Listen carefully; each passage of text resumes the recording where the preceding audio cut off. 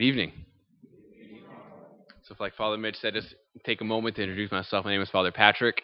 I'm originally born and raised in Thibodaux. Actually, am a Colonel Catholic. I came to Nichols before I entered the seminary. So it was actually cool to kind of be back here. I was in this chapel that my conversion first started, that the Lord first invited me to discern this calling to be a priest. So it's a great joy to be with you in the same place back where it all started, to walk with you, to get to know y'all. And Jesus, the church, has given us some big readings to start off the semester with. We have Jeremiah, one of the prophets, trying to get almost murdered. And Jesus talking about bringing fire upon the earth, talking about ripping households apart, dividing families, bringing division kind of in that center core of society. So what's going on here? Why is that kind of message that Jesus is preaching? I actually think that's the perfect message to start off our semester with. It's the perfect readings to really set us off on the right foot, because it shows us, I think, something about what true discipleship looks like. And it points to what the heart of each one of our missions is here on this campus this year as Catholics and as Colonel Catholics. And it shows us that we're not invited to this kind of comfortable Catholicism where we have things on our own terms, but we have something that takes us by surprise, things that happen that we don't really expect. It shakes us up, and it allows God to work in our hearts and on this place in a new way. So what's going on here in this first reading with the prophet Jeremiah? Kind of take a step back about who this guy is. See, Jeremiah's whole ministry basically is preaching against the wickedness of the people of Israel. By this point, they had forgotten the law. They didn't follow the law. They didn't keep the feast the Lord had told them. They didn't offer the sacrifices. They basically didn't do anything that the Lord had asked them to do. And so Jeremiah's whole time was preaching against the wickedness of the people and calling them back to live the way that God was inviting them to live. And nobody listened. No matter how often Jeremiah tried again and again and again, nobody listened. And so now it got to this point where a rival nation was about to take over Jerusalem. And Jeremiah is still preaching the same thing about we have to return back to the Lord. And as this nation's coming to approach and take over the people of Israel, Jeremiah gets a word from God, and he says, this is what the Lord says that we have to do. We have to surrender. Let this nation come and overtake us. Let them take us into exile. And in the end, God's gonna allow us to live. God's gonna bring us salvation through that. But we have to surrender. We have to let them take us. But if you try to fight back, you're going to die. The city's going to be destroyed. And so follow this message of surrender. And understandably, people didn't like that. Imagine if a nation was coming to attack America, and this guy rose up and said, America, just surrender. Let them beat us, and everything's going to work out in the end. It doesn't make sense. Because, we're America. We don't let ourselves get taken over, right? So we would fight back. That's the same people of Israel thought the same thing. They said, we're Yahweh's chosen nation. We can't surrender. We can't lose. We're going to fight back. So why would God invite the people of Israel to surrender, to lose, to allow themselves to be destroyed and taken into exile? It doesn't make any sense. It doesn't make any sense until we look at it through the lens of the gospel, until we look at it through the lens of what Jesus is inviting us to. See, Jesus says here that he came to bring division. He came to set the world on fire, to divide households, mother against daughter and father against son, which isn't what we expect Jesus to say, right? Jesus came to bring peace. He came to bring harmony. The angels called him the Prince of Peace when he was born. So what's he getting at? Why is he saying he came to bring this kind of division and destruction? What Jesus is talking about here, he's not actually just making up these words about father against son, daughter against mother. He's quoting another one of the prophets. He's quoting the prophet Micah.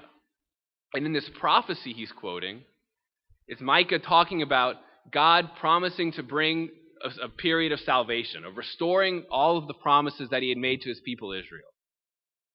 But before that period of salvation, that period of restoration, there has to be this period of trial, this period of tribulation before that. The salvation is preceded by this tribulation. And so what Jesus is saying is that he came to bring this tribulation, this division, so that through that, he can bring the salvation that he ultimately came to bring.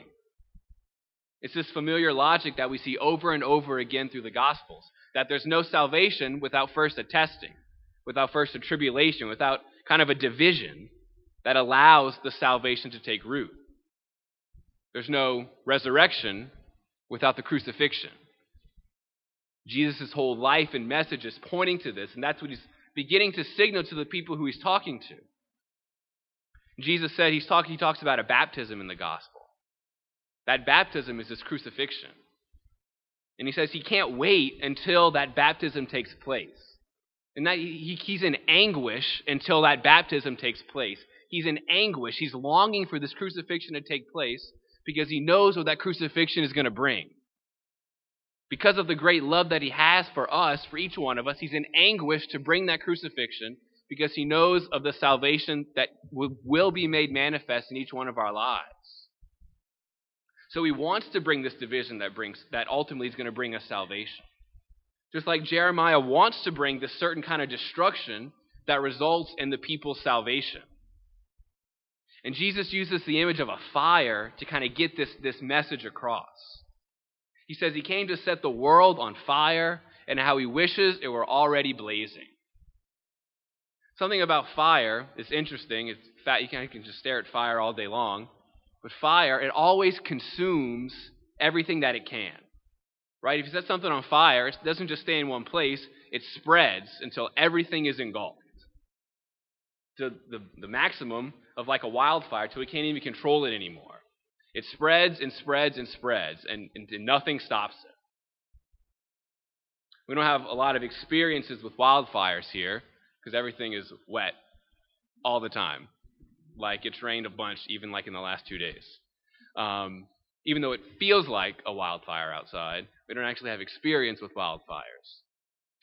But if you look at the immediate aftermath of a wildfire, it looks like a bomb went off. Everything's just black, charred, lifeless, like complete and utter devastation. There's another consequence to what these fires do, though. And it clears out all the brush, all the junk that's actually inhibiting new life from growing. So that if you look at the aftermath of a wildfire years later, it actually looks better than it did before because it's able to be rejuvenated. New life is able to blossom and flourish in that land because the fire cleared out all the junk that was preventing that from blossoming and from growing. That's why Jesus wants to set the world on fire. That's why Jeremiah preached this surrender, because he wants to let God do the work of clearing out all the brush and all the junk of our lives so that his fire can come in anew and rejuvenate us. What do we typically do with fire, though? We don't usually let it spread uncontrollably. We keep it in our nice little candle. We got our nice little fireplace. It burns in the places where we want it to. We set the parameters, and we kind of keep it this nice little thing. That's not the fire that Jesus is talking about. Jesus is talking about a blazing wildfire. If you look at the actual words that he used in the gospel in the Greek, which is originally written in, he doesn't just use regular words for setting something on fire. He uses stronger words that actually signal this blazing wildfire that he wants to engulf the world with. Because the Lord wants to come and set each one of our hearts ablaze. So to clear out all the junk, to clear out all the baggage, to clear out all the doubt, to clear out all the fear. And while in the moment it may seem like things are right, our hearts may feel like this kind of desolate, like a bomb went off, this lifeless area, things just feel like everything's falling apart. As much as we don't like that, he's clearing space for something new. He's clearing space for a new dwelling, for the fire of the Lord to bring new life into our hearts. And as much as we don't like it, so often our moments of grace with the Lord are often preceded by a struggle, by this interior division, by this purifying fire that makes space for God to come anew into our hearts. This ever-growing discipleship that Jesus is calling us to, it usually doesn't look like the way that we expect it to. We don't expect Jesus to come talking about fire and division. We want to keep it controlled. We want to keep him controlled in our lives, kind of to to be his disciples in the way that we expect to be his disciples, kind of keep it in this nice little box. Jesus is challenging that idea of discipleship today with these words. He came to set this campus, this parish, each one of our hearts ablaze. Not with just this little candle fire, but with a blazing wildfire. But we have to let him. We have to have the courage to allow him to set our hearts ablaze, to have the love that drives out the fear that holds us back, and have the courage to live with the consequences of what that fire does to our lives. Being a disciple like that, being a real disciple of Jesus, it often does bring division. And it should. That's kind of what we're signing up for. Look what they did to Jeremiah. They did to Jesus. But that division always brings new life. That purifying fire always clears the space for something new and something greater that comes and rejuvenates and refreshes us. And that's where it all starts, with the fire in each one of our own hearts, allowing God to set that heart ablaze so that from that fire within our hearts, this campus is set ablaze the way that Jesus wants it to. So what do we do now? How do we respond to that? I think that second reading gives us a perfect kind of like manifesto of how we respond to that life of discipleship. Let us rid ourselves of every burden and every sin that clings to us. Everything that leaves us empty, everything that holds us back, everything that leaves us longing for more, leave that all behind and let the fire of that love burn it away and persevere in running the race that lies before us. Keeping our eyes fixed on Jesus, the perfecter and leader of faith, who doesn't just tell us to go and watch us go, but he actually takes that journey with us. Who he says, for the sake of the joy that he knew he would bring, he endured the cross and is now seated at the right hand of God. Keep your eyes fixed on him. Share your heart with him and allow that fire to be reignited. Don't hold anything back. Let that fire spread uncontrollably. That's our mission this year. That's our mission, to set this campus on fire, to let that fire take root in each one of our own hearts. That's where it always begins. And from that place, let that fire spread till this whole campus is blazing. St. Catherine of Siena, she said that be who you ought to be who God is calling you to be, and you will set the world on fire. That's our mission. May God bring that mission to completion.